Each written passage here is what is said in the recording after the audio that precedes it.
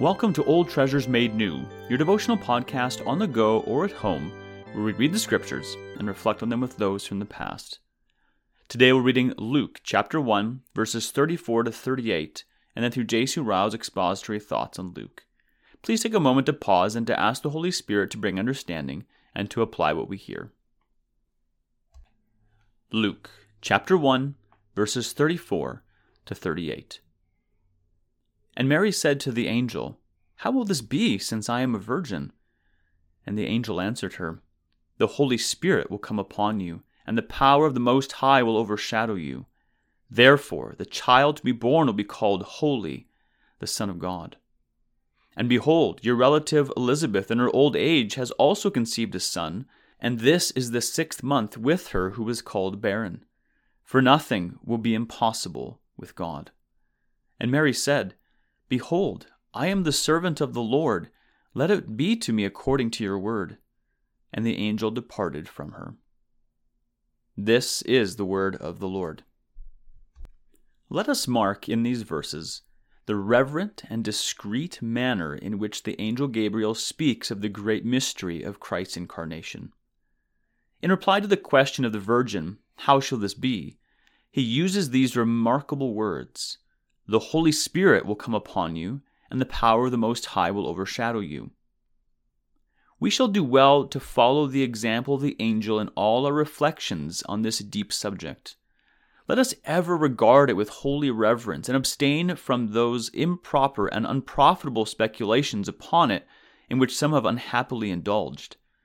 Enough for us to know that the Word was made flesh, and that when the Son of God came into the world, a real body was prepared for him, so that he took part of our flesh and blood and was made of a woman. John 1:14, Hebrews 10:5, Hebrews 2:14, and Galatians 4:4. Here we must stop. The manner in which all this was effected is wisely hidden from us.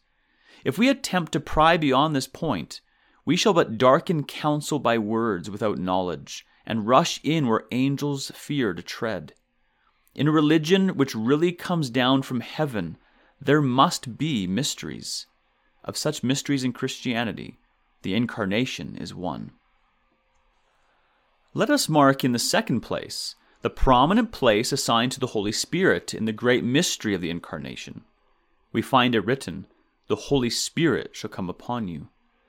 An intelligent reader of the Bible will probably not fail to remember that the honor here given to the Spirit is in precise harmony with the teaching of Scripture in other places.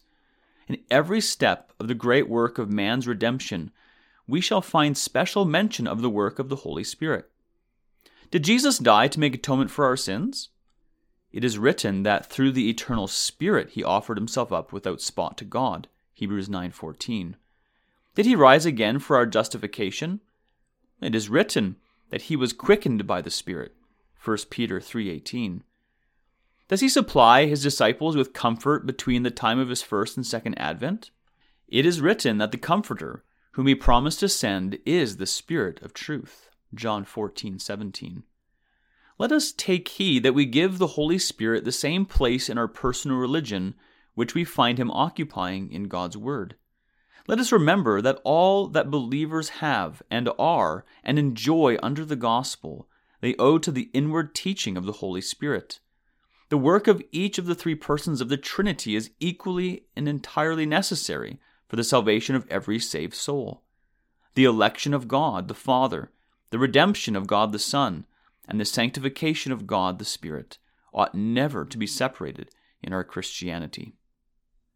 Let us mark in the third place the mighty principle which the angel Gabriel lays down to silence all objections about the incarnation. With God, nothing shall be impossible. A hearty reception of this great principle is of immense importance to our own inward peace. Questions and doubts will often arise in men's minds about many subjects in religion. They are the natural result of our fallen estate of soul. Our faith at the best is very feeble. Our knowledge at its highest is clouded with much infirmity, and among many antidotes to a doubting, anxious, questioning state of mind, few will be found more useful than that which is now before us. a thorough conviction of the almighty power of God. With him who called the world into being and formed it out of nothing, everything is possible. Nothing is too hard for the Lord. There is no sin too black or bad to be pardoned. The blood of Christ cleanses from all sin. There is no heart too hard and wicked to be changed. The heart of stone can be made a heart of flesh. There is no work too hard for a believer to do. We may do all things through Christ who strengthens us. There is no trial too hard to be borne. The grace of God is sufficient for us. There is no promise too great to be fulfilled. Christ's words never pass away, and what he has promised he is able to perform. There is no difficulty too great for a believer to overcome. When God is for us, who shall be against us? The mountain shall become a plain. Let principles like these be continually before our minds. The angel's receipt is an invaluable remedy. Faith never rests so calmly and peacefully as when it lays its head on the pillow of God's omnipotence.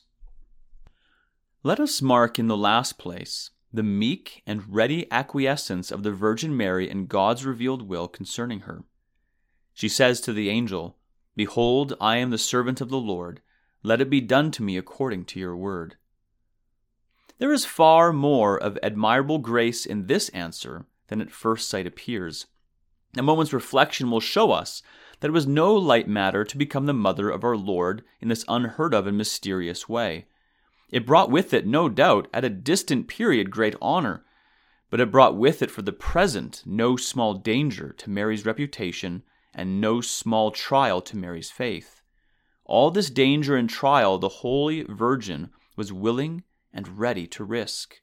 She asks no further questions. She raises no further objections.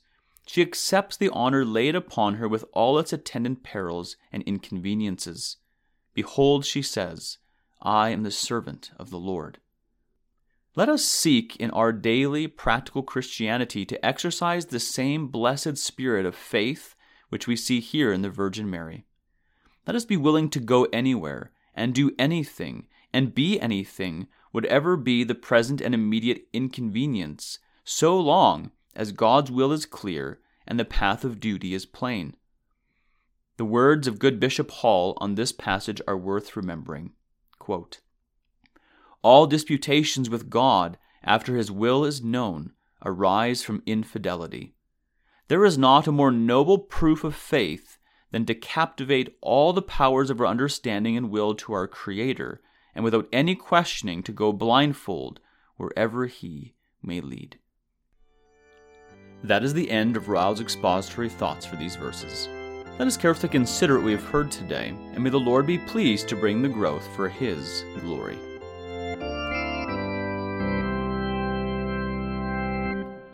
In considering what we've just heard, would you prayerfully ask yourself and others the following questions? First, are we content in mystery, or do we feel we must go further? Are we surprised that the Scriptures, being the very thoughts and wisdom of God, would have thoughts that wouldn't make sense to us? Second, if we believe the gospel and love God, it is a result of the work of the Spirit. Do we worship the Spirit for the work the Bible reveals he does? Third, when doubts arise and our faith feels weak, do we, as Ryle says, find calm and peace when we lay our heads on the pillow of God's omnipotence? Last, are we ready and eager to respond like Mary to God's revealed will, or do we tend to question and divert? Let us pray that God would give us faith like Mary.